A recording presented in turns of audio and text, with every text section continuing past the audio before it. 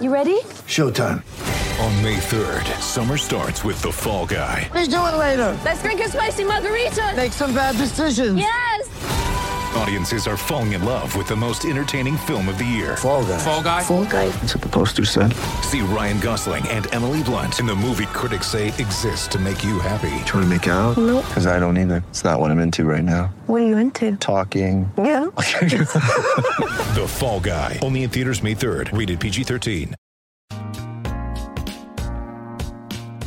Welcome in, Hokies fans, to this edition of the Tech Sideline Podcast. We record on Wednesday, February 23rd, and on episode 226 of the Tech Sideline Podcast, we're going to look all around Hokies sports, spending most of today's show on the men's basketball team, looking at how they can somehow find a way into the NCAA tournament field with 4 games remaining in the regular season and a trip to Brooklyn for the ACC tournament right around the corner. Then in the second half, we'll look at the women's hoops team with 2 games remaining before the ACC tournament, baseball's first weekend of the year, and softball's weekend down in Tuscaloosa. All of that and much more coming up on episode 226 of the Tech Sideline Podcast, which starts right now.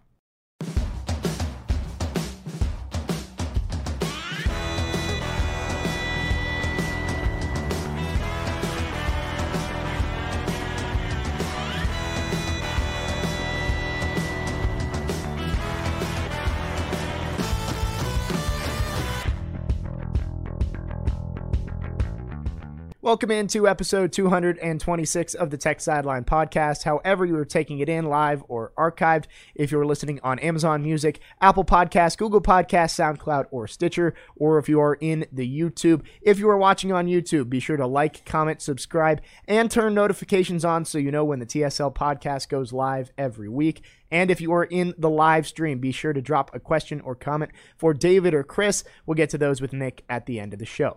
As always, the Tech Sideline Podcast brought to you by the Southeast Regional Training Center. You can help bring Olympic hopeful athletes to Blacksburg and continue to grow one of the best wrestling programs in the entire country. Visit southeastrtc.com to learn more and donate today. No Will Stewart on set today. He was here for the second half of the Brent Pry interview on Monday. So we've got David Cunningham across the way, managing editor of Tech Sideline, filling in. To my right, as always, lead analyst and columnist Chris Coleman. In the fourth chair, making his triumphant return, it's Nick Brown. And behind the scenes, as always, Malcolm Stewart does a great job as our best podcast producer in the land. And I'm your host, Jake Lyman. Guys, for the first time in what seems like a while, it's not a happy podcast about men's basketball. A tough loss to North Carolina back on Saturday. And usually we'll start with talking about the games that have happened in the last week. But I think today we just need to have an overall conversation about how this team can still find a way into that field of 68 in a few weeks. Is it still possible if the Hokies slip up, or do they have to run the table and find their way to a few wins in Brooklyn?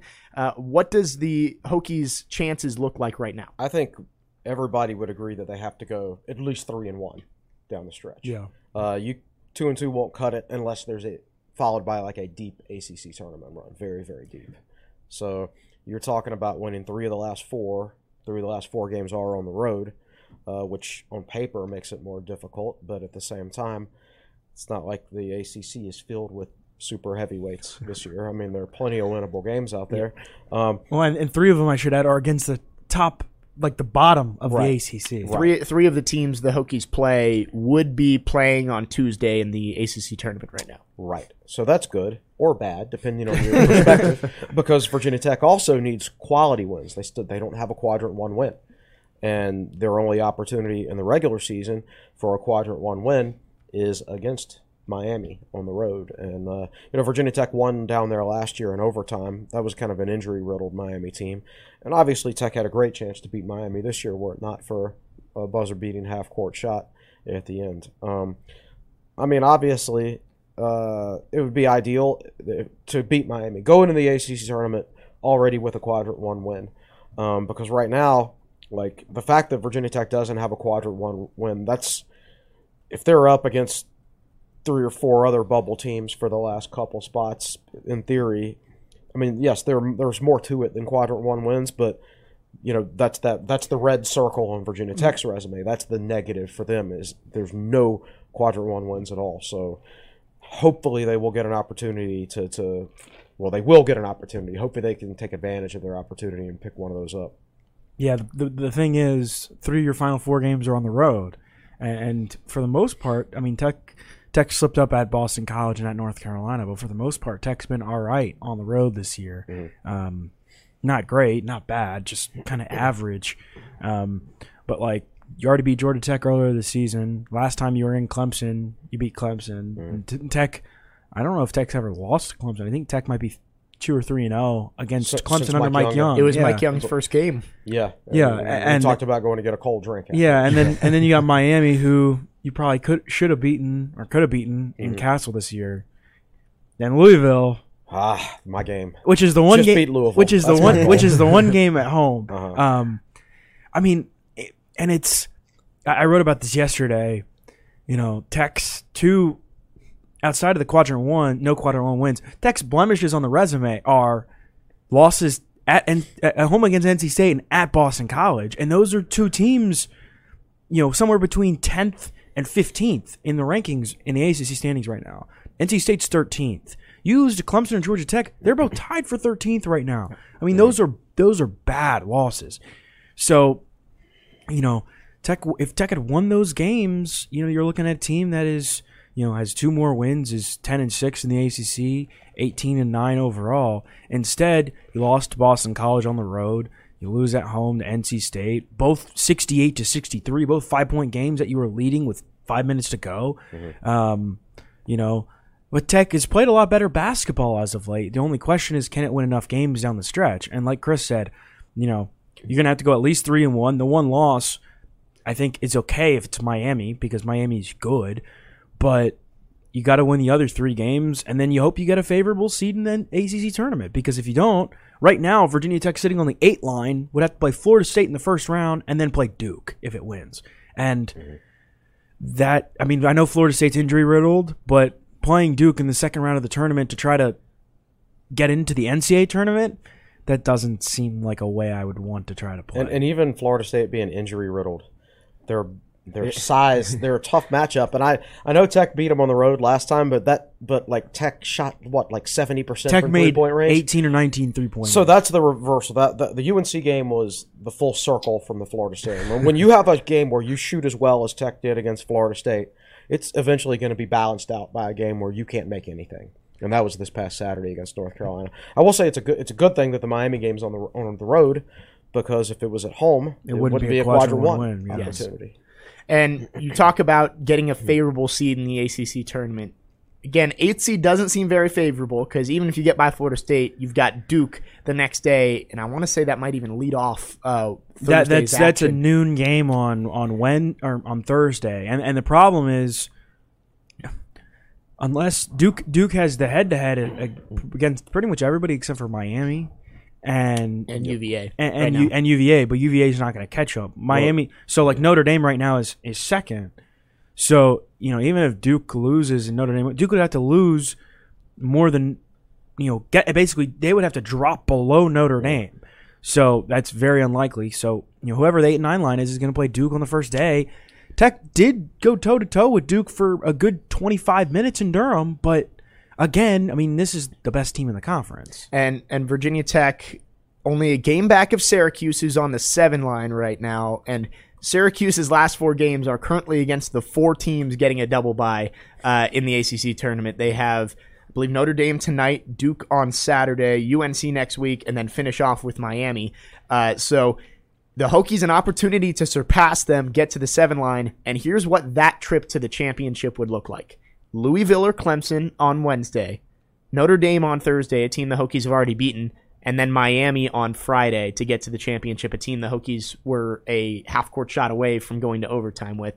Seems like if the Hokies are going to make a deep run in the ACC tournament, 7 line is exactly where they need to be. Absolutely.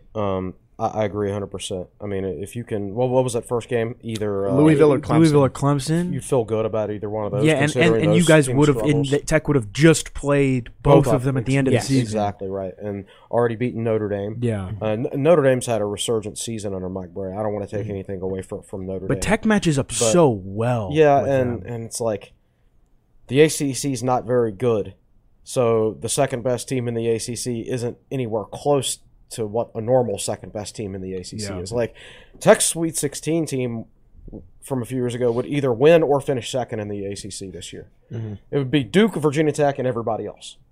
And instead, I think Tech was the 5 seed in the ACC tournament that year. Yeah. They'd either be 1 or 2 this year. They're that far ahead of what everybody else. That was is. because that was that the year UVA won the national championship? it is. It was. UVA won the national championship, and Duke had the Zion. Zion trio. Yeah, that's right. That's right. And North Carolina had a really good team. And that was Florida State with Terrence 12 Mann and Devin Vassell was on that. He hit the shot in the ACC tournament. I mean, just the Stacked league. ACC was stacked, and Right. now it's Duke and everybody else. Yeah. So I'll go over the top 25 rankings now. Yeah, Hold we're- on. Might as Well, well. but by the way, Duke plays UVA today at UVA. That's right. That's That's the- right. It's So a big day that's in the a huge ACC. if. Duke, UVA, Syracuse, Notre Dame. Yeah. Yeah. If Notre Dame beats Syracuse today and Duke loses, and they're tied for first. Yeah, Well, but Duke Duke's has got the head-to-head, Duke has but the still, I head-to-head. mean, they're tied in the. So I'm going to go over the preseason top 25 AP poll in college basketball. And I'm going to go over the preseason top 25 teams that were on Virginia Tech's schedule this year. All right, so Duke, number 9. They've lived up to it. They're right around the same spot now. Memphis, number 12. Not ranked. Horrible. By That's their just been a- standards, They horrible. did beat crap show. Houston. They did beat Houston. North Carolina, number 19, not ranked. Florida State, number 20, not ranked, and in a downward spiral. Just They've lost like by 7 of 8, 15 to Boston College. Right. Number 21, Maryland, who fired their coach right after the Tech game and has a losing record. Number 23, St. Bonaventure, who was the most experienced team in the country after winning the A-10 last year. Extremely disappointing season for the Bonnies. Number 25, Virginia, who is outside the top 25. You know, good, decent and is team, fighting but- for the bubble. Right, fighting on the bubble, right? And everybody would have projected them to be a clear-cut NCAA tournament team. So That's 7. that's a bunch of teams that.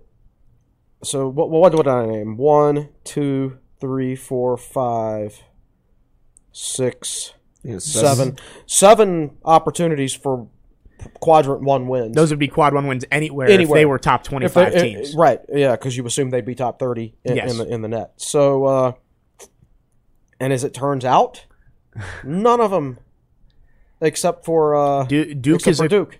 Duke's quad 1, but yeah, that's None of them. about it. And Right. Xavier wasn't even on the list, was it? Xavier was in others receiving votes. So Xavier was on there. You expect, but we didn't even know if we were going to play Xavier. or Yeah, not and because, you know, it was a that tournament. was the second right day. Right, and you also had Syracuse receiving votes.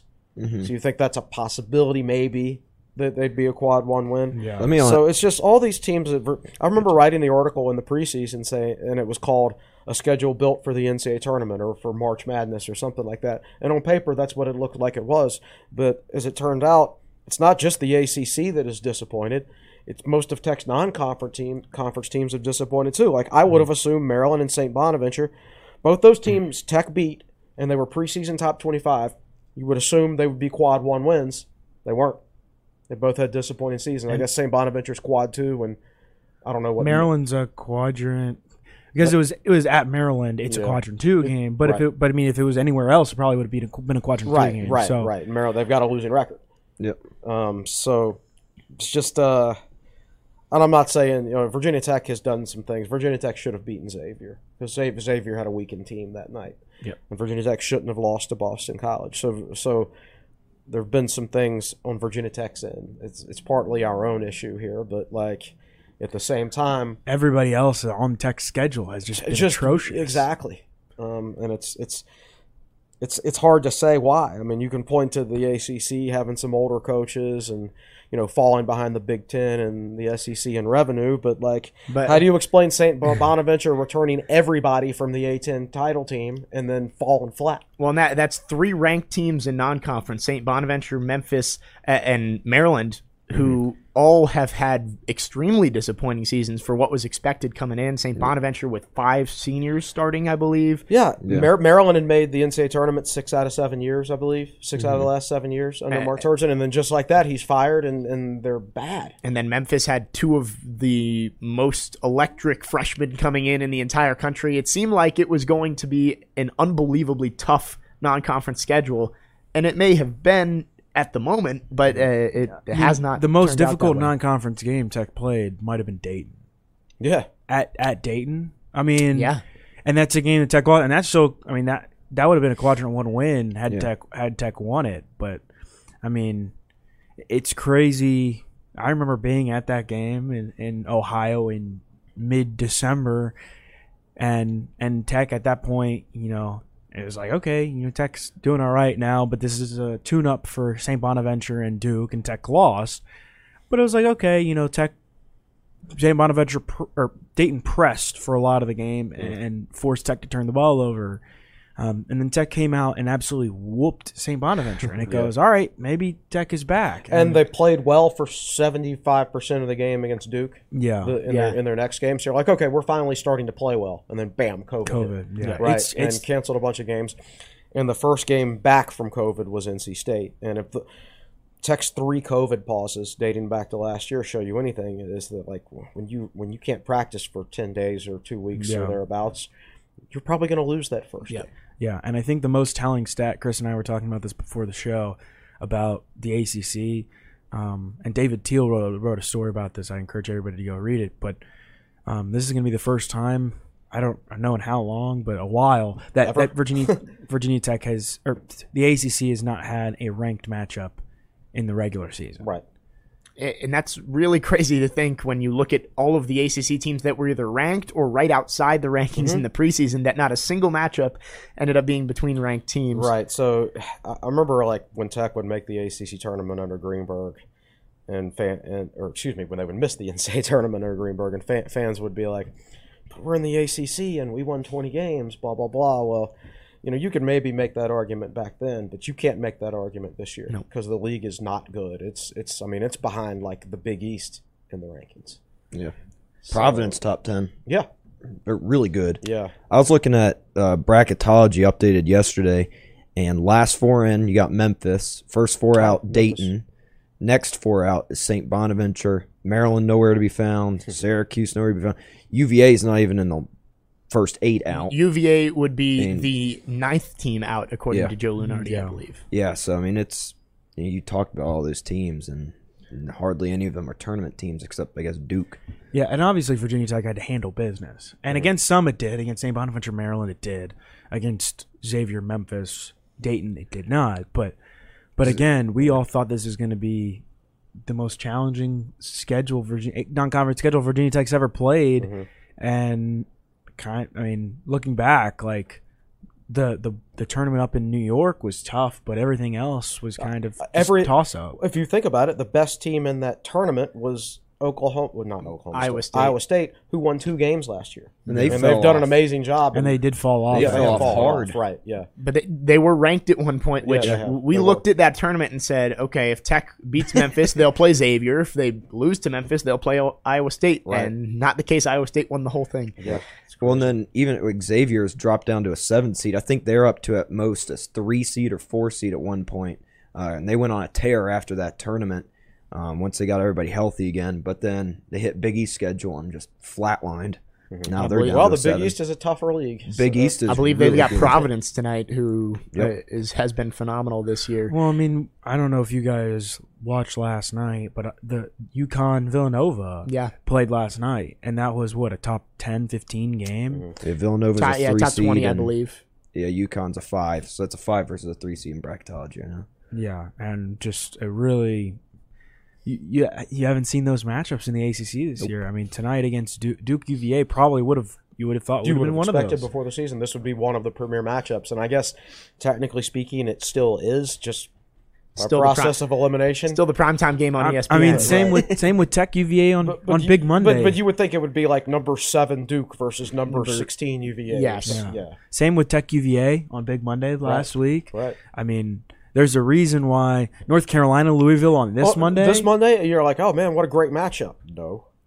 Just Well, currently, Joe Lunardi, I mentioned he has UVA as the 9th team out. Tech is Virginia the 10th team out. Yeah. Right now, 3 Commonwealth teams, Virginia, And Virginia Tech, and VCU, are all back to back, according to Joe Lunardi. It's an uphill battle for the Hokies to get. If VCU doesn't get in, that means the A-10 will only get one team in for the first time in a long time. Yeah. So think about it. The Atlantic 10, which dominated the ACC in non-conference play. 2-7.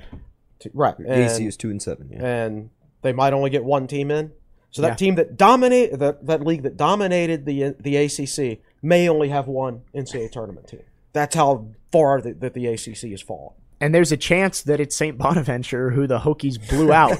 And it'll probably be Dayton. It could be. It'll probably be Davidson. My bad. Davidson. Because Davidson's the team that's dominated the A-10 all year. But it's it's interesting watching SEC basketball, watching Big Ten basketball. Arkansas, Florida was on last night. I watched a little bit of that. Michigan State, Iowa was on last night. And there were a couple. You had Wabisa Beatty versus PJ Horn. Texas A&M, Georgia, yeah. Well, Florida, our old friend Colin Castleton put up 29 in a loss last night. Dude, and what's hilarious is I don't know if you saw it, Appleby, who absolutely dominated Tech last year in the NCAA tournament. He hit the most ridiculous shot yesterday, and I'm just like, I have not seen any of that in ACC basketball this year. I saw one. Miami made one from half court. It was pretty ridiculous. Wow, that's a little different. Yeah. Well, Tech has an uphill battle to make it as an at-large team. And you look at these 4 teams. We said Miami, if you're going to lose one, that's the one you have to lose. If Tech were to lose tonight against Georgia Tech, do you think that ends any shot at an at-large bid and Tech would have to run the table? Probably, but you could still, if they did lose tonight, if they won their last 3 and one of those was a quad 1 win, you still look at it as a possibility. But so much of it depends on what other teams do. Yes. They're competing with UVA for an enlarged spot. So, if UVA struggles down the stretch, or I remember one year when Greenberg was here, and it looked like Tech was going to get in, and then there were so many upsets in the conference tournament that it knocked a lot of those teams that people thought were going to be automatic bids, knocked them back down to at-large teams, and that bumped Tech to the wrong side of the bubble. Yep. If there were fewer upsets in the conference tournaments this year, then maybe that could play to Tech's advantage. I would not recommend losing to Georgia Tech. I would not recommend. I don't think. I mean, I sound like a doctor. I do not recommend taking this prescription, because if you take it, it's not going to end well. I mean, look, Virginia Tech just dominated Georgia Tech a couple weeks ago.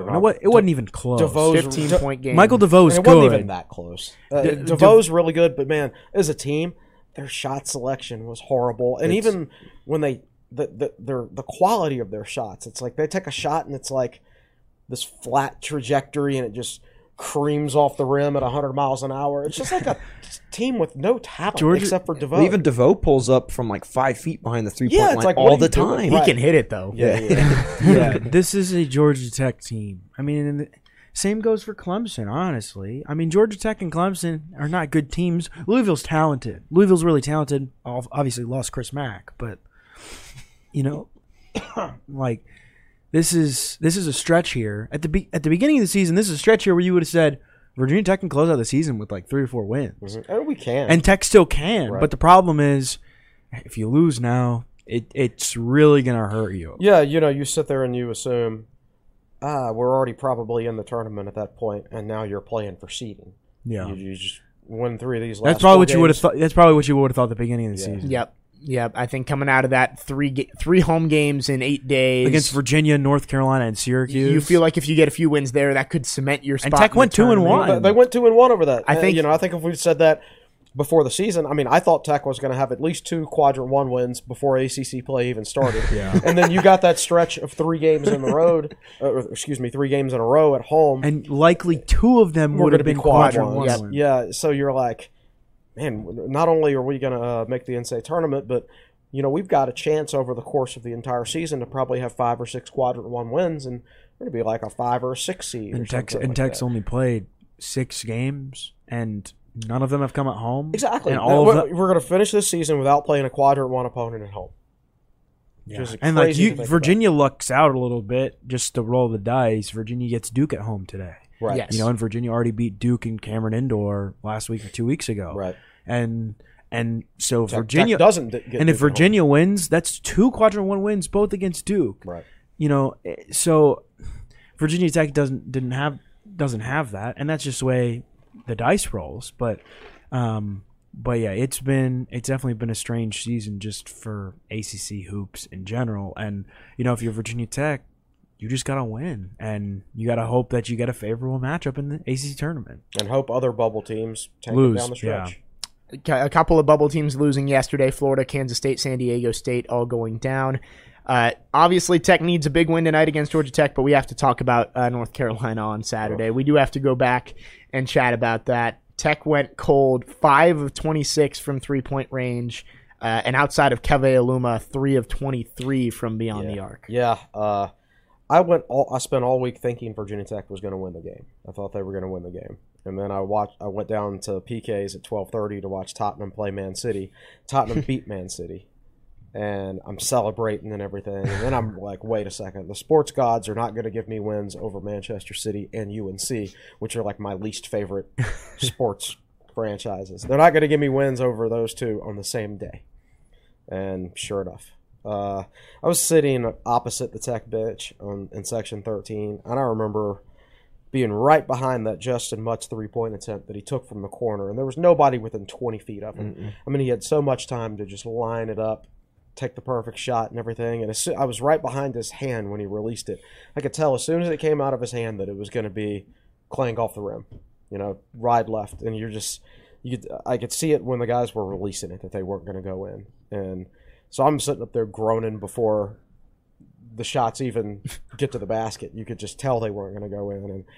And it's rare, like in basketball, where you put yourself in better positions than the other team to score and you lose the game. I mean, I thought Tech, like, as far as executing their offense, getting in the right positions, the positions you want to be in, I thought they outplayed North Carolina. Yeah. They just didn't make their shots. Got a lot of open looks. I think the perfect sequence that stands out in my head, or not the perfect sequence, maybe the perfect sequence if you're a UNC fan, but the sequence that stands out in my head is when Gasson drove and he had an open lane to the basket. And I think Bakat came over at the last second to help, but it was a wide open layup if he uses his right hand and just goes up strong. And he's bricked it off the backboard.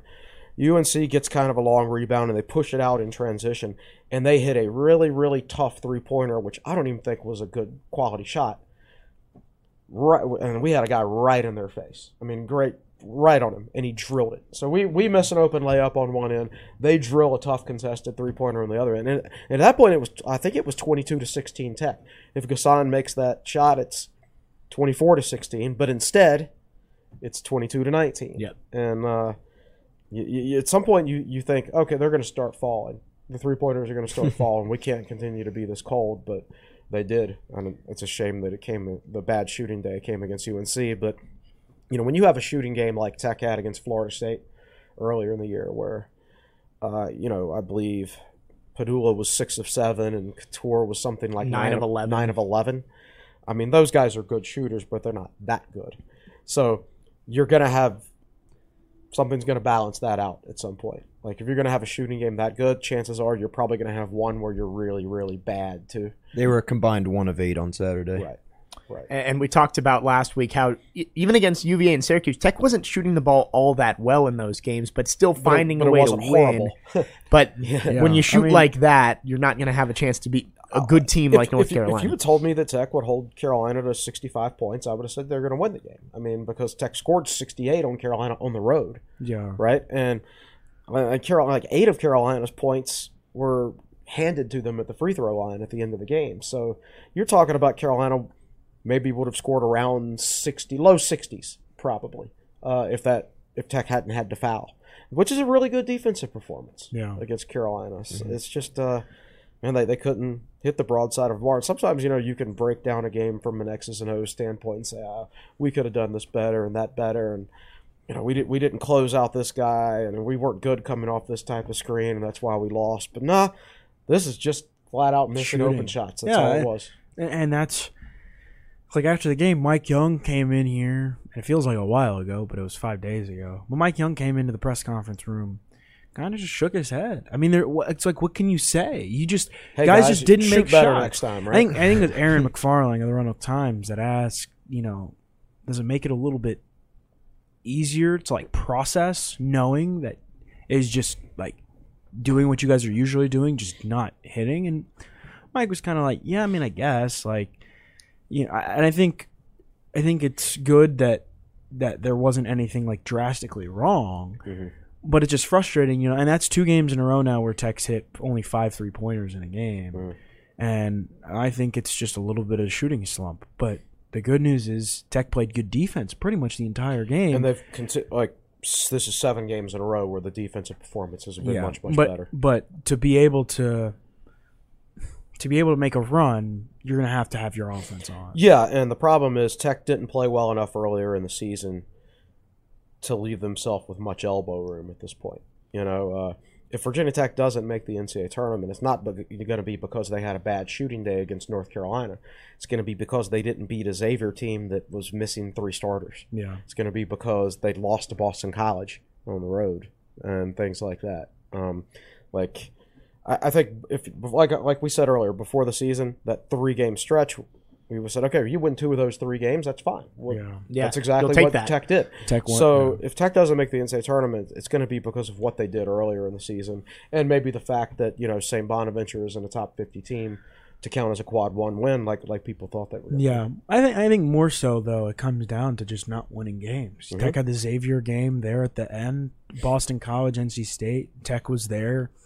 Not necessarily the teams in the top half of the ACC, but a win against Miami at home would have helped. Well, in the Miami game, people look back and say, well, he had a half-court shot. Well, Tech was up 5 with, I want to say, a minute left in that game. Yeah. They could have won that before the half-court shot went in the air. There's just times, and it's time and time again, where Virginia Tech was up with a couple minutes to go at Virginia. Virginia Tech is up 4 with 3 minutes left and 3.5 minutes to go and didn't score again. I mean, it is just time and time again where just down the stretch, Virginia Tech didn't have it, and now it's coming back to bite them. Yeah, exactly. And by playing so poorly at the end of games earlier in the season, they left themselves with no room to maneuver late in the season. So they don't have to be perfect from here on out, but. Or maybe they do have to be. Maybe they do. We don't know because we don't know what other bubble teams are going to do. Yes. But to go back to your point about North Carolina, I thought everything Virginia Tech ran. I mean, the Hokies got really good looks. Like open corner threes that usually go down no matter who's shooting the ball because all 5 Tech starters can hit that shot. Right. Open shots that just didn't go down. Defensively, Tech was good, but I mean, Naheem Aline kind of described it best after the game. He was kind of joking, because somebody asked him, what did North Carolina do anything defensively that really, hurt you guys? And they left him too open, so and too much time to think. Naheem was kind of smiled and was like, "No, I mean they couldn't guard us, but Tech just didn't hit shots, and sometimes that's just the way the ball bounces, and it's frustrating, but I think Tech played a better game. I agree. Just didn't hit shots, and sometimes that's just the way the game goes. The biggest outline fact I think, besides the shooting, was I think UNC had 6 fouls with around 9 to 10 minutes to play in the second half, and Tech only shot 6 total free throws. Tech didn't go to the line after they got in the bonus. Did not attack. And I don't. That's something to capitalize on, but in the end, that's not the deciding factor. Right. Because anytime you shoot, what was it? 5 of 26. And North Carolina ended up, if you take out the final minute, because North Carolina was 8 of 8 from the line when Tech was fouling in the final minute. North Carolina shot 7 free throws to Tech 6. Right. In the end, it's not that big of a difference. It was a disparity in the box score because Carolina was winning and Tech had to start fouling. Yeah. So I thought the officiating was interesting, and you see this plenty of times in college basketball. Like Carolina got whistled for a foul like in the first minute of the game, and they didn't get whistled for their 3rd foul until there was less than a minute left in the half. So they basically played 18 to 19 minutes of basketball and committed one foul, which is physically impossible if you're actually playing hard, right? So you go into halftime and you're like, man, that wasn't, fouls didn't seem to be very evenly distributed. Not that I expect them to be, but like I said, I think it's physically impossible to go that long without fouling in college basketball. But I'm sitting there thinking, man, we're down by 8 and Bacot hasn't even scored yet. Yeah. That's the other thing. Virginia Tech defended Bacot really well. When they were in Chapel Hill, he hit all 6 of his first shots. Yeah. He went 6 for 6 to start the game and got North Carolina up early, and then Tech shut him down. This game, Tech shut him down from the get-go. Yeah, they did. They did a really good job on him. And I thought the officiating balanced out in the second half, because I looked up at one point in the second half and there was like 6 fouls on UNC and just 2 on Tech or something like that. So it balanced out in the end, and so it came down to who made shots, and Tech missed a bunch of wide-open shots. Hokies forced 15 turnovers in the game, only allowed 6 second chance points. Exactly. If you told me all those stats, 6 second chance points, 15 turnovers, holding Bacot to, 10 points? He had 12. 12 points. And holding Carolina to 65 points, I'm like, that's 7 in a row, boys. We're all feeling good, right? And usually I don't like looking at plus-minus on the stat sheet, but one stood out to me. Naheem Aline was a minus 17 in that game, which, again, there are a lot of factors that go into what happens when you're on the court, but that's Naheem Aline possibly just hasn't had the season I think a lot of people were expecting from him after the breakout performance in the NCAA tournament last year. He is one of the streakiest shooters I've ever seen, and his streaks can last 6 weeks. Sometimes. And he just had a really good positive streak. Like, he played well and shot a much higher level during Virginia Tech's 6-game winning streak. So he was hot there for a couple of weeks, and then he kind of got unhot against North Carolina. I think everybody did. That's true. The whole team did. I was texting with a couple buddies over the weekend, and Hunter Couture over the last 5 games since that Florida State game, Hunter Couture has made like 30% of his 25-30% of his threes. Like, I think a lot there in different games, some guys have shot well and some guys haven't. But I think this was a game where it just all came together and everybody did not shoot well. Exactly. And it wasn't just 3-point shooting. Mutt's got the ball down in the lane one-on-one against Manic on multiple occasions. Just couldn't finish shots that he normally finished. Tech was 37% from the floor, too. So it wasn't just the 3-point shooting. It was just everybody could not get the ball through the basket. I guess you would call it a missed opportunity against North Carolina. That's a win you'd love to have, but not one that ends your season. No, it would have been one that probably would have gotten Tech in the big conversation. Yeah. Now, if you win that game, we're sitting here at 17-10 and play Georgia Tech tonight, a bad team, and you're like, man, this is going to be our 8th win in a row. You're 9-7. Right. With 4 games left, 3 against the bottom half of the ACC. And you feel really good about it. Now, if Virginia Tech wins tonight, you have to sit here and look at it and say, okay, we've won 7 out of our last 8. It sucks that we lost to North Carolina, but it's really, really hard to win 8 games in a row at the same time. And I think that's the other thing. It's really hard to win 1 game in the ACC. It's hard to win a couple in a row. To win 6 in a row, that's impressive. I think the way Tech's turned it around, Tech deserves credit for turning it around. Because they were sitting at 2-7 in the ACC, dead last after that loss against Miami, and after a full or a half-court buzzer beater. A lot of teams might mail it in at that point and just be like, all right, well, that's it. And Tech turned around and ripped off 6 straight wins and now could go into Miami sitting at in 7th or 8th in the ACC. Last time they met, Tech was dead last. Yep. It's definitely going to be interesting tonight. Have to get a win against Georgia Tech, and then Miami. That could be the game that kind of shifts the scales, whether the Hokies end up in the tournament or out. And again, also trying to get to that 7 seed in the ACC tournament. We talked about how the path a little bit easier from the 7 than from the 8. I think it's about time to take our break here on episode 226 of the Tech Sideline Podcast. Before that, let's check in with Nick in the 4th chair. I know we're going to touch on women's teams and softball, baseball, and women's basketball. But I want to talk about some sports that don't get mentioned a lot. First off, lacrosse picked up their first ever win versus JMU. who is ranked 13th. That's in Right. school history. I think And they're JMU they won the national title a few years ago. Yes. Right? yeah. And Virginia Tech was 0-18 against JMU coming into the season and beat them on the road by 1 goal. Lacrosse is now ranked 20th in the country. They host Liberty today at 3. And then women's golf won their first ever tournament. So 4-day weekend in school history this February 13th. At the Columbia Classic. Again, they've only been around since 2015. Right, very young. But they beat number 2 Oklahoma State and number 24 Texas Tech in that tournament. Wow. And they now sit, which I think this is kind of golf rankings are very specific and very weird, but they're ranked 26th in the country right now. But they also reached national championship last spring. Didn't make it out of stroke play. Into like the actual tournament, but it'll be a good season this season for the women, especially starting off that, and then they play this weekend at Florida State. So keep your eye on the newest team in the school right there.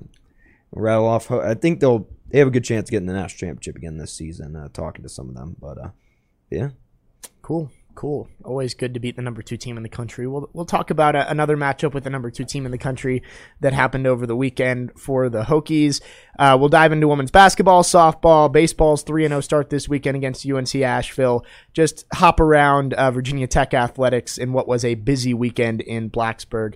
Stay with us here on episode 226 of the Tech Sideline Podcast. We'll take a break and we'll be right back.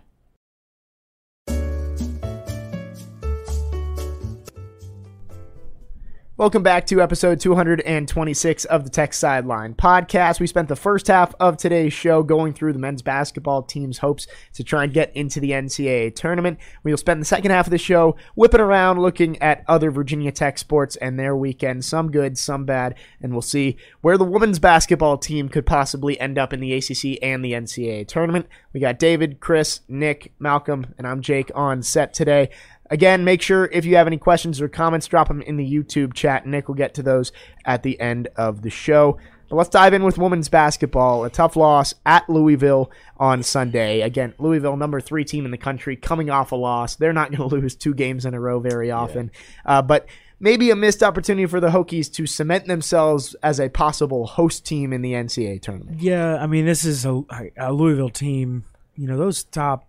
It kind of shows the upper echelon of women's basketball. I mean, just how good NC State, Louisville, those teams are compared to the Stanfords, the Marylands, the really, really elite teams of college basketball. That's Louisville. They don't lose. You know, you're not going to lose 2 games in a row. They just lost over the weekend, and Virginia Tech's playing in front of 10,000 people in Louisville. And just didn't shoot well. I mean, Elizabeth Kitley played well. Seemed to be the trend of the weekend. Yeah, for Virginia Tech basketball in general. I mean, Liz Kitley played very well, but everybody else, I think she had 7 makes. Everybody else had 10 combined. So, I mean, just a tough weekend. And I don't know. That's a game obviously Virginia Tech wants to win, but missed opportunity. It's they're right now. We were just talking. They're a 6 seed right now in ESPN bracketology. That's pretty good. That's very good. And you win this weekend. You got Miami tomorrow, NC State at home on Sunday. NC State's number 3 in the country. You win, you got a chance. And that would definitely be qualify as a top-tier win for Virginia Tech if they can take out the Wolfpack on Sunday. One good thing did come out of Sunday's game, though. Asia Shepard, I was talking with Chris Hyron. She scored in the final minute to become Virginia Tech's all-time scoring leader. I asked Kenny Brooks about it after the game. He didn't know. Like, he said he didn't even realize, and of course she scored with like 35 seconds to go. And at that point, nobody's really paying attention. It's a 20-point game. Yeah. It's on the road. Yes. Right. So, and that was kind of one of those things where they said Hunter Couture didn't know that he could have broken the school record for threes. Yeah. If he was at home, he would have probably heard it over the PA. But yeah, so of course that's going to be a big celebration before the game tomorrow. She's all-time leading scorer in program history now. So all-time leading scorer in program history. She passed ACC record holder for threes. Probably retire the jersey. I would think so. Think so, yeah. And I mean, and then Elizabeth Kitley probably, when Kitley leaves, because Kitley is probably ACC Player of the Year this year, and she's going to be an All-American. again before it's said and done. And Kenny Brooks said at the beginning of the season, like, we're excited. We want Asia to break that record, but he told her she better enjoy it because it's probably getting taken down in the By next Liz, few years with yeah. Elizabeth Kitley and Georgia Amor sitting right behind her. One of those things you probably wish they would have known and just told her not to shoot so she could get it to home. open up the Miami game. I mean, But the record's the same either way. And again, we mentioned Hokies will take on Miami, a pretty solid team, middle of the pack in the ACC. They're 9-7, but they've won 4 straight, including a win over Georgia Tech, a ranked team, back on Sunday. That's Thursday at 6 in Castle Coliseum. That's a game, could be a tricky one for the Hokies. One you feel like they should win, but also not one of the bottom tier teams like Syracuse that we saw the Hokies trounce back last week. yeah, Hokies put up 102 against Syracuse. I mean, Carrier Dome record. And this is So few good things happen to Virginia Tech in the Carrier Dome. Yeah, I mean, and to be fair, this is a Syracuse team that's gone through a lot. I mean, this is new head coach. They had a scandal and everything. But yeah, Virginia Tech demolished them. This is a Miami team that's okay. Like you said, middle in the pack. This is a game Virginia Tech needs to win, should win. Should be like a 10-point game. I mean, And a win there probably close to cements the Hokies as the 4 seed in the ACC tournament, gets them the double bye. Yeah, and the Hokies need double bye goes a long way in the ACC tournament. I mean, them having to play on them starting their play on Friday instead of Thursday in Greensboro. 2 years ago, Tech was good, but Tech was about 5 or 6 and the 6th seed in the tournament and had to play. They played a Wake Forest team that was hot, and they lost. On Wednesday of the tournament, second round. Yep. It gives you an extra day to prepare. But I mean, this Virginia Tech team is really good. I think they beat Miami pretty easily. And it all comes down to NC State rematch on Sunday. And they're sitting on the 6th line right now in the NCAA tournament, according to ESPN. Again, the top 4 seeds host. So I think that would be the goal for this team. You would think to make that happen, you have to beat NC State on Sunday. Oh, yeah. Top 5 team in the country. Hokies lost by 6 in Raleigh back in January. But this is a team the Hokies beat last year. They can do it again, and if they do, you'd think that puts them in that conversation for a top 4 seed. Oh, yeah. Quadra one win. Yeah, well, NC State's, I believe, like 3 or 4 in the net. And Definitely a quadra one. right there next to Louisville. NC State, when Virginia Tech played them the first time, Tech didn't play very well. I mean, Tech turned the ball over a little bit. NC State got out in transition really easily. Tech probably played a good 15, 20 minutes of basketball. If Tech comes out at home and plays very, very well, this is going to be a game that Virginia Tech could easily win. I mean, I think Elizabeth Kitley beat out Elisa Cunane last time. That's a Player of the Year battle in the ACC right there. And this is a game that Virginia Tech, probably should win. I mean, you're playing at home. There's going to be a lot of people there. Yeah, hopefully it's a good crowd. 6 p.m. on a Sunday. It's senior day. This is a really good opportunity for Virginia Tech to show how good it is before it gets into the ACC tournament. And here's the other thing, you win on Sunday, you might have a chance to host an NCAA tournament regional. I mean, it means a lot more than just this, NC State game. But Tech NC State's developed a little bit of a rivalry in the 3 past straight couple years. really close games. Hokies beat them once last year, went to OT with them last year as well. So I think parity in women's basketball has come a long way. yes. Still got a long way to go because, probably shouldn't be beating Syracuse by 50 on the road or whatever. But I remember when, when UConn was at their peak. And Virginia Tech was a good program. They'd make the postseason every year. And I remember one time and I remember this game because actually it was sold out, 10,000 people in Castle for Tech women's game against number 1 UConn. I remember the lights went out in Castle. There were those old sodium-type lights, and it took them 10 minutes to turn back on. And they'd slowly come back on, so the arena would slowly get brighter. But at any rate, Tech lost that game by 9. And the women's team got a standing ovation when they left the court for losing by 9. Because it was an accomplishment to not get crushed by UConn. Yeah. I mean, there were other games where UConn would beat Tech by 30 or 40, and Tech was an NCAA tournament team. It's just UConn just steamrolled everybody, and there was no parity in the sport at all. So now it's more entertaining these days. Virginia Tech, like NC State, number 3 team in the country. Well, 15 years ago, the number 3 women's team in the country would just be running roughshod over even a top 10 team. Exactly. Yeah, parity, like you said, it's come a long way. And just see, I mean, even in the ACC, there are 5 or 6 top 25 teams. NC State, Georgia Tech, Louisville, North Carolina, and Virginia Tech. I mean, those are 5 really good teams. And that doesn't even include, some of the middle of the pack teams that can win games. You got Notre Dame knocking on the door too. I forgot about Notre Dame. Notre Dame as well. That's 6, and 6 really, really quality teams in the ACC. And it used to be, I mean, even just a couple of years ago, Virginia Tech. It shows how far Virginia Tech has come. I mean, there were games a couple of years ago where Virginia Tech would host NC State or host Louisville, or even like Florida State, who's fallen off a little bit. And lose by 10, 15, even if they were winning at some point during the game. And now Virginia Tech is winning those games. So Virginia Tech, I think, is a little bit part of that parity. Absolutely.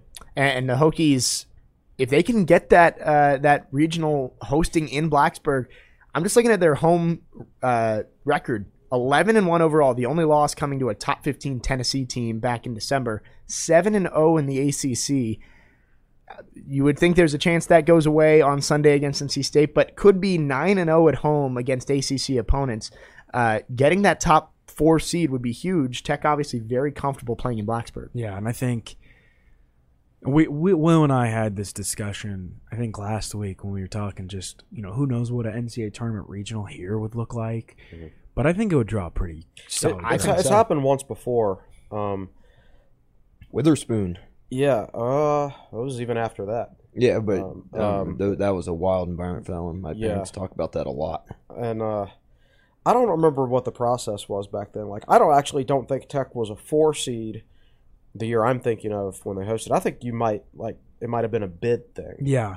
I think it probably used to be a bid, because that's how it is. I want to say Tech ended up like getting knocked out by Penn State in the second round, and Penn State was like a 2 seed or something like that. But Tech hosted because they outbid Penn State. Yeah. Which is kind of silly, but well, I mean that's how it kind of is for the NITs and stuff. You have to bid, but I mean, playing at home, not having to travel, getting to, and of course this is coming after. Kind of crazy to think, but this is coming after a year where both the men's and the women's played in the bubble. Mm-hmm. One in San Antonio, one in Indianapolis, and now Virginia Tech might have a chance to host 3 regional games and potentially play in 2 of them in Blacksburg and Castle Coliseum. That would be pretty cool. And a big weekend coming up for the Hokies. Winning both those games, you'd think gives them a pretty good shot. And then a week from today, the ACC women's basketball tournament opens up in Greensboro. Should be a lot of fun there. Hokies hoping they don't have to play until Friday. Let's check in on the Diamond Sports. We'll start with softball. They went down to Tuscaloosa this weekend, and you have to say it was a good weekend for this team. They got 3 wins. Their only 2 losses to number 2 Alabama. Combined score of 3-0. And you actually move up in the rankings. Yes, you lose 2 games and move one up spot. In the rankings. Yeah. It was great pitching from the Hokies. Keely Rochard and Emma Lemley both had great outings against Alabama. Alabama's pitchers just had better outings. Montana Fouts. She's the best pitcher in this country. I believe 11 strikeout shutout of the Hokies on Friday night, and then Hokies taking a 0-0 score into the bottom of the 6th inning against the Crimson Tide on Saturday, and just came up short, giving up 2 in the bottom of the 6th. But again, they went toe-to-toe with the number 2 team in the country. It should show that this team could be in the Women's College World Series at the end of the year. Yeah, and I think they showed that they have a little more pitching depth this year, too. Mm-hmm. Like last year, it's like Keely's going to pitch every single inning in games like that, without a doubt. But they have more depth this year, and that'll save. I don't know a lot about protecting arms in softball, but I guess theoretically speaking, it would save a little wear and tear on Keely. Yeah, and you can. And those younger pitchers will add experience throughout the course of the season because they'll be given more opportunities. So I think Tech is in a better position to make a deeper run this year. Not that they didn't make a deep run last year, but they need timely hitting. But The pitching's going to be there. They're going to need time to hit. Like when they have the bases loaded with nobody out, they have to score one. Yeah, Tech out hit Bama in that second game, and I mean Keely Rochard and Emma Lemley, Emma Lemley is a stud. I mean they are that duo. I mean I think it's probably the best pitching duo in the ACC, and you know some teams like Duke's got Peyton St. George, Clemson's got Valerie Cagle. Florida State and Notre Dame are both pretty good, but Virginia Tech's now got 2 aces, and that's how all of the, really, really, really good College World Series teams do it. Mm-hmm. You know, you see maybe a little bit with a team like JMU last year who had their run, but you know, if Virginia Tech if Emma Lemley can continue to develop and Keely Rochard can, obviously she's going to be Tech's number 1 option, but rest a little bit. Like I think I don't know. Softball's a bit different from baseball, where you can throw a lot of softball pitches and be all right. Right. But for example, host Radford. Tech was supposed to host Radford today. It got rained out. But you don't need to throw Keely Rochard. No, you absolutely don't. You can save her up for the weekend where they play South Carolina, Troy, Ohio State, South Carolina, some really, really talented teams, and. This Virginia Tech team, I mean, Keely Rochard and Emma Lemley, I think held Alabama to they hit 183 over the weekend or 136 or something like that. Yeah, that's impressive. And struck out 18 batters, only allowed 3 runs. But those games could have gone either way. Yeah, it was like the second game when Tech had the bases loaded with nobody out.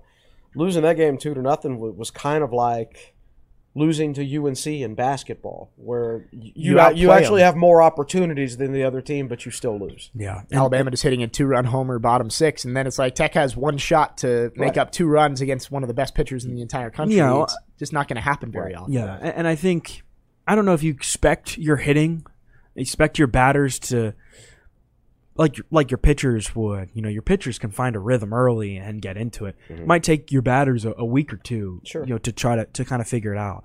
But I mean, if Virginia Tech can get timely hitting, this is a College World Series team, and I mean, Tech is very, very good, and a lot of it goes back to we knew how good Tech's batters were going to be, and we knew how good Keely Rochard was going to be, but the emergence of Emma Lemley, I think, is kind of this propelling force where if Virginia Tech can go into weekends where Keely Rochard doesn't have to pitch, you play Duke in a 3-game series at home, you don't have to pitch Keely Rochard in every single game. You can give Keely a rest. Mm-hmm. And that's something Virginia Tech didn't have before.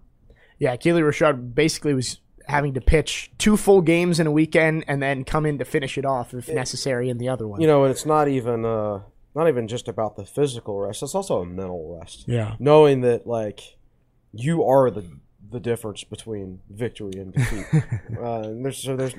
There's not quite that much mental pressure on her this year. You saw in the UCLA series last season, Keely came out guns blazing in game 1. They get game 1, and then you run her into the ground the next 2 games. She knows the next 2 games. I have to do the exact same thing for 2 more days. And they've already seen her once. Right. Yeah. Now exactly. If you get it into the super regionals again and have that same scenario. Day 2, UCLA throws somebody different, but you also throw somebody different. Mm-hmm. Throw somebody that can do the exact same thing Keely Rochard did the day before. I think that's that is really that's what's going to get Tech. That's what Tech's going to ride, basically. A chance to get into the College World Series, and again. In that way, you have Lemley throw game 2 in the Super Regional. Even if you lose that, now you've got a fresh Keely coming back for game 3 to try and finish that one off. I want to talk about, obviously, the Alabama games are going to get all the headlines, but gutsy win over Middle Tennessee on Friday night. You have to turn around right after losing a 1-0 duel to Alabama and immediately play Middle Tennessee and then come up huge. It was a walk-off, right? It was a walk-off 2-run homer from Virginia Tech. Yeah. You need that to beat those teams even after such an emotional loss against Alabama. I thought that was kind of the moment of the weekend for the Hokies. Yeah, that was good. I mean, they beat Evansville pretty handily. Yeah. This was a really solid weekend. Obviously, it stinks to beat Alabama, but to show that, you have that mental capability to process, and move on, and still play really good ball game. I mean, I think that's important, and especially because that probably would have been a really bad loss if Tech had lost that game. Yeah. But to show that you can walk it off and win in the late stages of games after you just lost a really close game, really heartbreaking game a couple hours earlier, that's really good. And you're not going to play perfect ball every game, so No. you got to show some toughness down the stretch and come out with some nail biters like that. And I think it has to give the Hokies confidence. They just went toe-to-toe with number 2 in the country for 2 straight days. If that comes up again in the College World Series or in the Super Regional, I think they're going to be ready to roll. So really, if you think about the most recent games this team has played, they go toe-to-toe with Alabama, and then at the end of last season, they go toe-to-toe With with UCLA. UCLA. Probably two of, if not the 2 most premier teams in all of college softball. Yeah, and you've got, and this is a team that had 5 games in Florida last weekend, All against 3 Power against, 5 teams. 3 Exactly. against ranked teams, Yep. and swept Swept them. it. Tech is approaching that upper echelon Right. of softball. Right. And the key will be, is Keeley's a senior? Yeah. Yeah. This is Keeley's 5th year. Okay, yeah, that's right. So the key is going to be maintaining the momentum when she leaves, because that's what Tech failed to do when they had Angela Tincher, Yep. who was dominant. I mean, she was great. And Tech went to the World Series with Tincher. But they didn't accumulate talent around her and continue the momentum. And that program just sort of slid back to the norm. Like, they weren't bad, but they were never that good again either. So it's going to be very important, and I think they will, because I think Tech has a bigger name now in softball and better facilities than they had then. So the future, there's more of a chance of future success. But yeah, they've got to make sure, and not that the next Keeley has to be absolutely as good as Keeley, but the program has to continue that upward trajectory. But I think it's across the board too. I mean, Yeah. they've got some talented players like Kelsey Bennett. I believe Yeah. she's going to graduate after this year. They've got some Yeah. veterans that have been there a while, and it's replenishing that depth. Mm-hmm. Because Tech's got a lot of depth this year.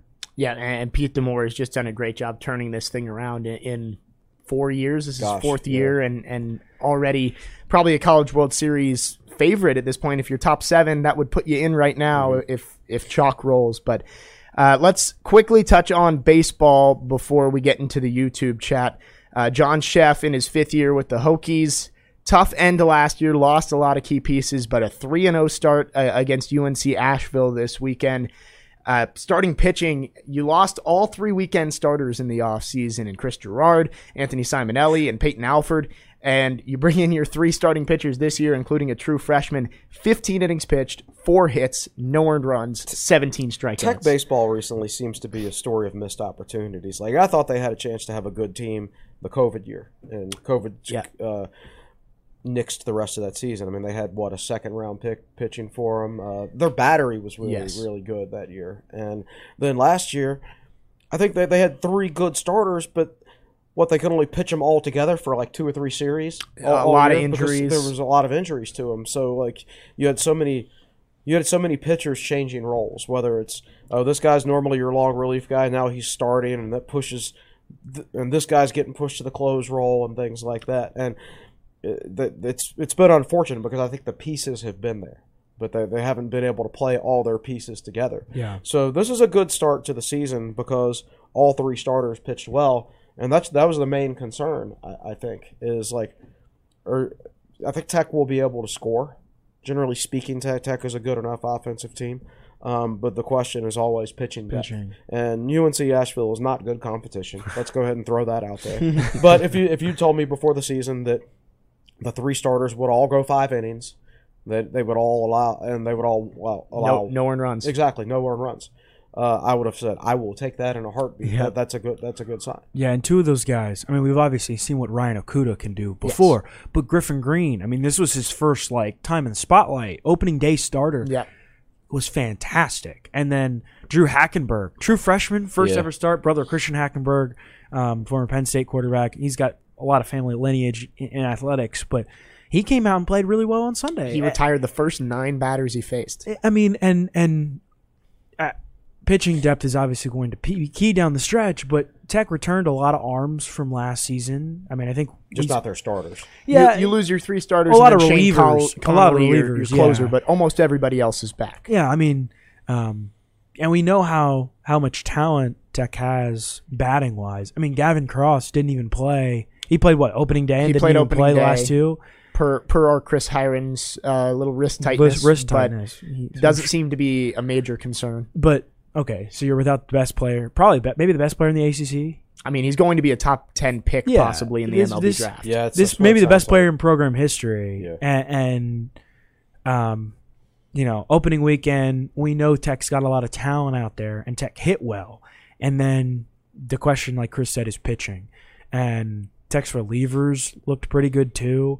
The question is, can you continue to be consistent there? But, I mean, that's why you play these early season games. Obviously, yesterday against ETSU got rained out, but that would have been a nice test. But what did you say, Fordham this weekend? Fordham this weekend, and then I believe High Point next week. And then Wright State. And then Wright State, who I believe beat Tennessee in a regional last Yeah, year. so I mean, there's a lot of good tests, and it all I think the biggest question is going to be, what's that pitching consistency look like? Griffin Green looked really good, but can he keep it going against better competition? Yeah. I think on the offensive side, we talked about it looks good. You got Gavin Cross, you got a guy like Nick Biddison who's finally healthy this year, but the young guys Carson too. DiMartini. Tanner Schobel and Jack Hurley coming back after a good freshman season. Carson DiMartini, First pitch of your career. I saw that home run, and he crushed it. 400 feet to center field. And it was such a weird, windy day, too. Like, I was outside for a little bit, and it seems like 1 second the wind's blowing 20 miles an hour in this direction, and the next it's blowing 20 miles an hour in that direction. You have no idea what you're going to get. Yeah. But he put his out to pretty much center field. Yep. And then hit a 3-run homer the next day, right? Yep. So that's you don't see that type of play from freshmen. And he played pretty well at their base. I mean, He had one error on Sunday, but besides that, he was solid. Yeah, and I mean, this is he's obviously not going to. A true freshman's not going to be perfect. You're going to have some mistakes. Third base defense has been an issue for Virginia Tech. Yes. Yeah, and to throw a freshman in there, and he hits well, and for the most part, -1 error, he plays really good defense. I mean, that's about all you can ask for. And obviously, the pieces are going to change and move around during the season due to injuries and stuff. But I mean, this looks like it's a young group, but a talented one. Yeah, and we have to remember that Tech was starting a number of freshmen last year. I think I remember going to a Florida State game last year. It was a game Tech won, and I want to say like 8 of their 9 starters were freshmen. Yeah, and there was no scouting report on those guys early in the season because they're all freshmen. And I think that's one of the reasons they struggled down the stretch is because at that point the scouting report is out and you know how to pitch guys and you have to adjust to the pitcher's adjustments at that point. And that's tough on freshmen. So for the young guys we're talking about right now, they might run into some of the same issues. But for a guy like Jack Hurley, who's now been there. Yeah. And Tanner Schobel coming back too. Exactly. Yeah. And hopefully a guy like Nick Biddison can start to find his form. Yeah. He had 3 hits on Saturday, including a home run. And I think you know these names: Biddison, Cross, Hurley, Schobel, even now DiMartini. But some other guys, Eduardo Malinowski had 5 RBIs on Friday, including a 3-run homer. Cade Hunter, 4 for 4, 2 home runs, 2 doubles, 5 RBIs in his debut. Yeah. And that's a guy that was hurt last season and missed the end of last season. Well, and Coach Sheff said on Saturday that he was a game time decision up until basically the lineup cards were due on Friday, decided to play, and then went 4 for 4. So I think that might be the key for this team. Maybe not the guys who you know, but maybe the guys who you don't know stepping up as well. I think that's the key for any team. Because especially like when you get into like conference play, you get into extra inning games and things like that, and you have to make defensive replacements and make sure there's no drop off. Exactly, and if you have to adjust your lineup a little bit based on whether you're facing a lefty or a righty, I mean I definitely think a bench is key to any good team. Unfortunately, we won't get to see it anymore, but particularly like in National League Baseball, Yeah. I know that's not – obviously there's no there's a DH in college baseball. But I think there are so many times baseball season is so long that you're going to need your bench. It's like soccer. You're going to need your bench. Yeah. You You can't roll out. I mean, it's the same thing in a lot of professional sports. Same thing with the NBA. Yeah. Same thing with MLB. You can't play the same guys every single, and they're going to be injuries. You're going to need a backup to come up with a big hitting performance one day. You're going to need a backup to hit a key 3-pointer for you, or in the case of Sean Padula versus Florida State, score 20 points. You need that depth. It's very rare that you're going to sustain success over the entire season with just your same starters every single game. Yeah, I'm interested to see how Tech's pitchers perform once it gets into tougher competition. Because, like Chris said, UNC Asheville's not winning the Big South. They were year. picked 9th in the Big South in the preseason out of poll, 10 out of 11. teams. Out of 11 teams. So definitely not great competition. Fordham a little bit better this weekend, so we'll see how the Hokies respond to that. It was supposed to be the first 12 games, but now, since the rain out last night, first 11 games for Virginia Tech are at home. Which is really interesting. They're playing all these home games at, like, when you would think the weather would be bad. Yeah. And the weather was not good this past weekend. It's too bad they're not playing a game today, because it's really nice. It's a little bit warm, no rain in the forecast, so hopefully that carries over to this weekend. I know there's a little rain on Friday possibly, but if you're in the area, go out to English Field. Should be some fun baseball this weekend. With that, let's check in on the YouTube chat. Nick, any good questions in there today? There's not a single question. I'm not gonna lie to you. No questions today. No questions today. Any good comments? Brent Pry interview was very good. Great. Scott Gluster threw in a few stats. Virginia Tech in men's basketball is 5-12 in their last regular season game since being in the ACC. Oh, that's good to know. And then, it gets better. At least in the last 4 games of the regular season since joining the ACC, they're 29-39. Great. And thanks, Scott. And the Scott only bringing time us all up on this Wednesday morning. The only time Virginia Tech won their last 4 regular season games during that span was 2016. Okay. And that was the beginning of the buzz run. takeoff. Yeah. Yes. Yeah. They made the NIT that year. Yeah. Yep. Well, at least that's something good to end on there after some bummer stats from Scott Glessner. Yeah. I mean, it's Thanks, Scott. I think, you know what? No, the thing is, that 29-39 record, that was against the old ACC, back when the ACC was good. good. And that also and includes you've got the, I don't want to call out James Johnson, but the James Johnson era. James Johnson era is in there too. Yeah, well, and I think it's going to come down to kind of what Chris we were just talking about with baseball depth. Yeah, is Virginia Tech's bench going to be able to continue to produce? Darius Maddox was pretty good over the weekend. David Gasson, Sean Padula, those guys having roles and continuing to help Tech emerge, because Virginia Tech's not going to be able to win and go on a run if it's just 5 guys. Agreed. There is a question. We have a question now. Yeah, Right. and this is targeted to you, Mr. Coleman. Virginia Tech's men's basketball often doesn't look as muscular as their ACC opponents.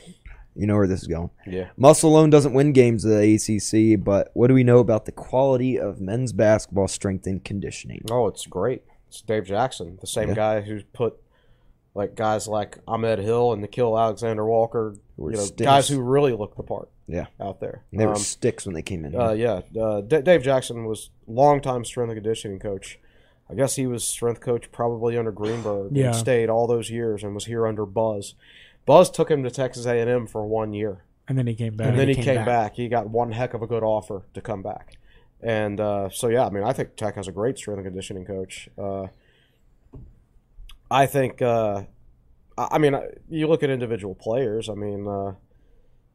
Gasson's still skinny. Darius Maddox is still skinny, but they've still got time.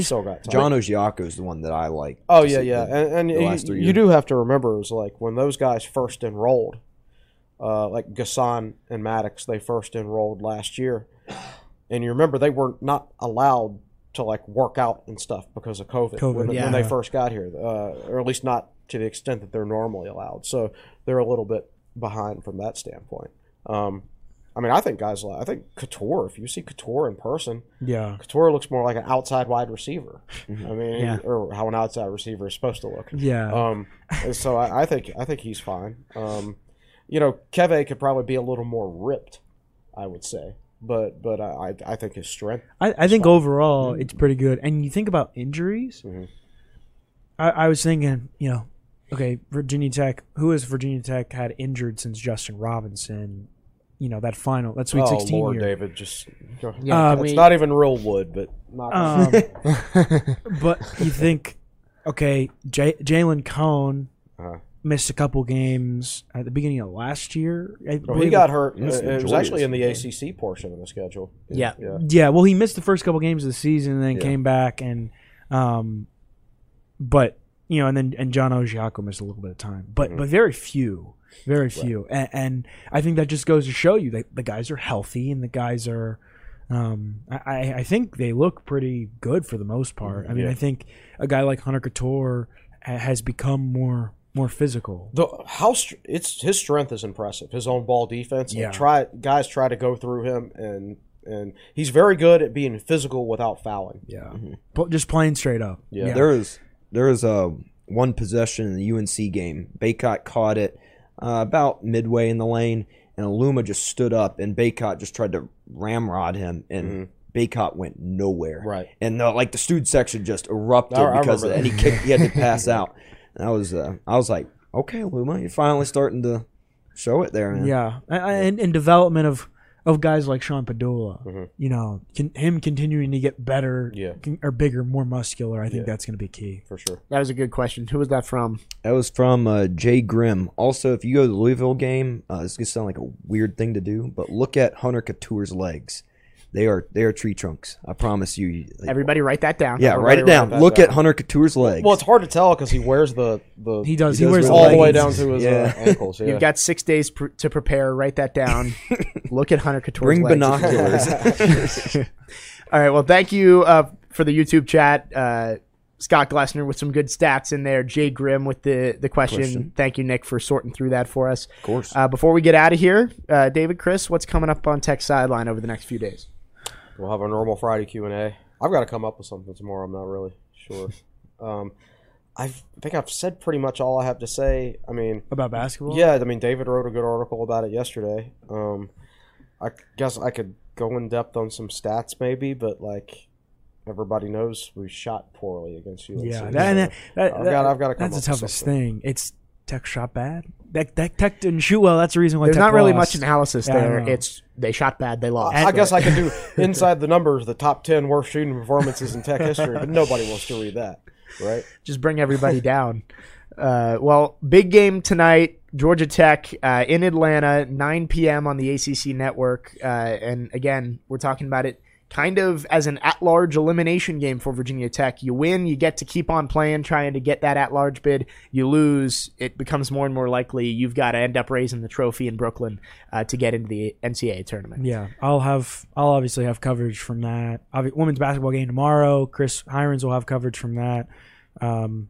Big weekend in everything. Baseball softball, this weekend. Baseball, softball, men's basketball, women's basketball. Women's golf. Lacrosse today, 3 o'clock, and then wrestling. Saturday. Wrestling is off until wrestling's the off ACC till championships. the ACC championships. Right? Yeah. That's next weekend. We didn't even mention that. Tough weekend for wrestling. Yes, lost to NC State on Sunday. Beat UVA. Beat UVA. So technically, in ACC dual meets, they went undefeated in the meets they wrestled in, if we're going to be technical about it. But yes, again, big weekend. Baseball all weekend long. Men's basketball is in Miami on Saturday. Women's basketball Sunday, NC State. That one's at home. Lacrosse opens up their ACC slate against Louisville on Saturday, so a lot to look forward to across Virginia Tech athletics this weekend. I want to thank everybody on set. David filling in as Will Stewart is out today. He's questionable for next week. We should have him back. At the Real D. Cunha, managing editor for Tech Sideline. Chris Coleman, to my right, lead analyst and columnist for Tech Sideline at Chris Coleman TSL on Twitter. Nick Brown, great job in the fourth chair today with some insights and some looks at maybe some sports that we don't talk enough about. He's at Nick Brown 33 on Twitter. Malcolm Stewart does a great job behind the scenes, as always, as our producer, and I'm your host, Jay Kleiman. Enjoy the game tonight, Hokies fans. We'll see you next time.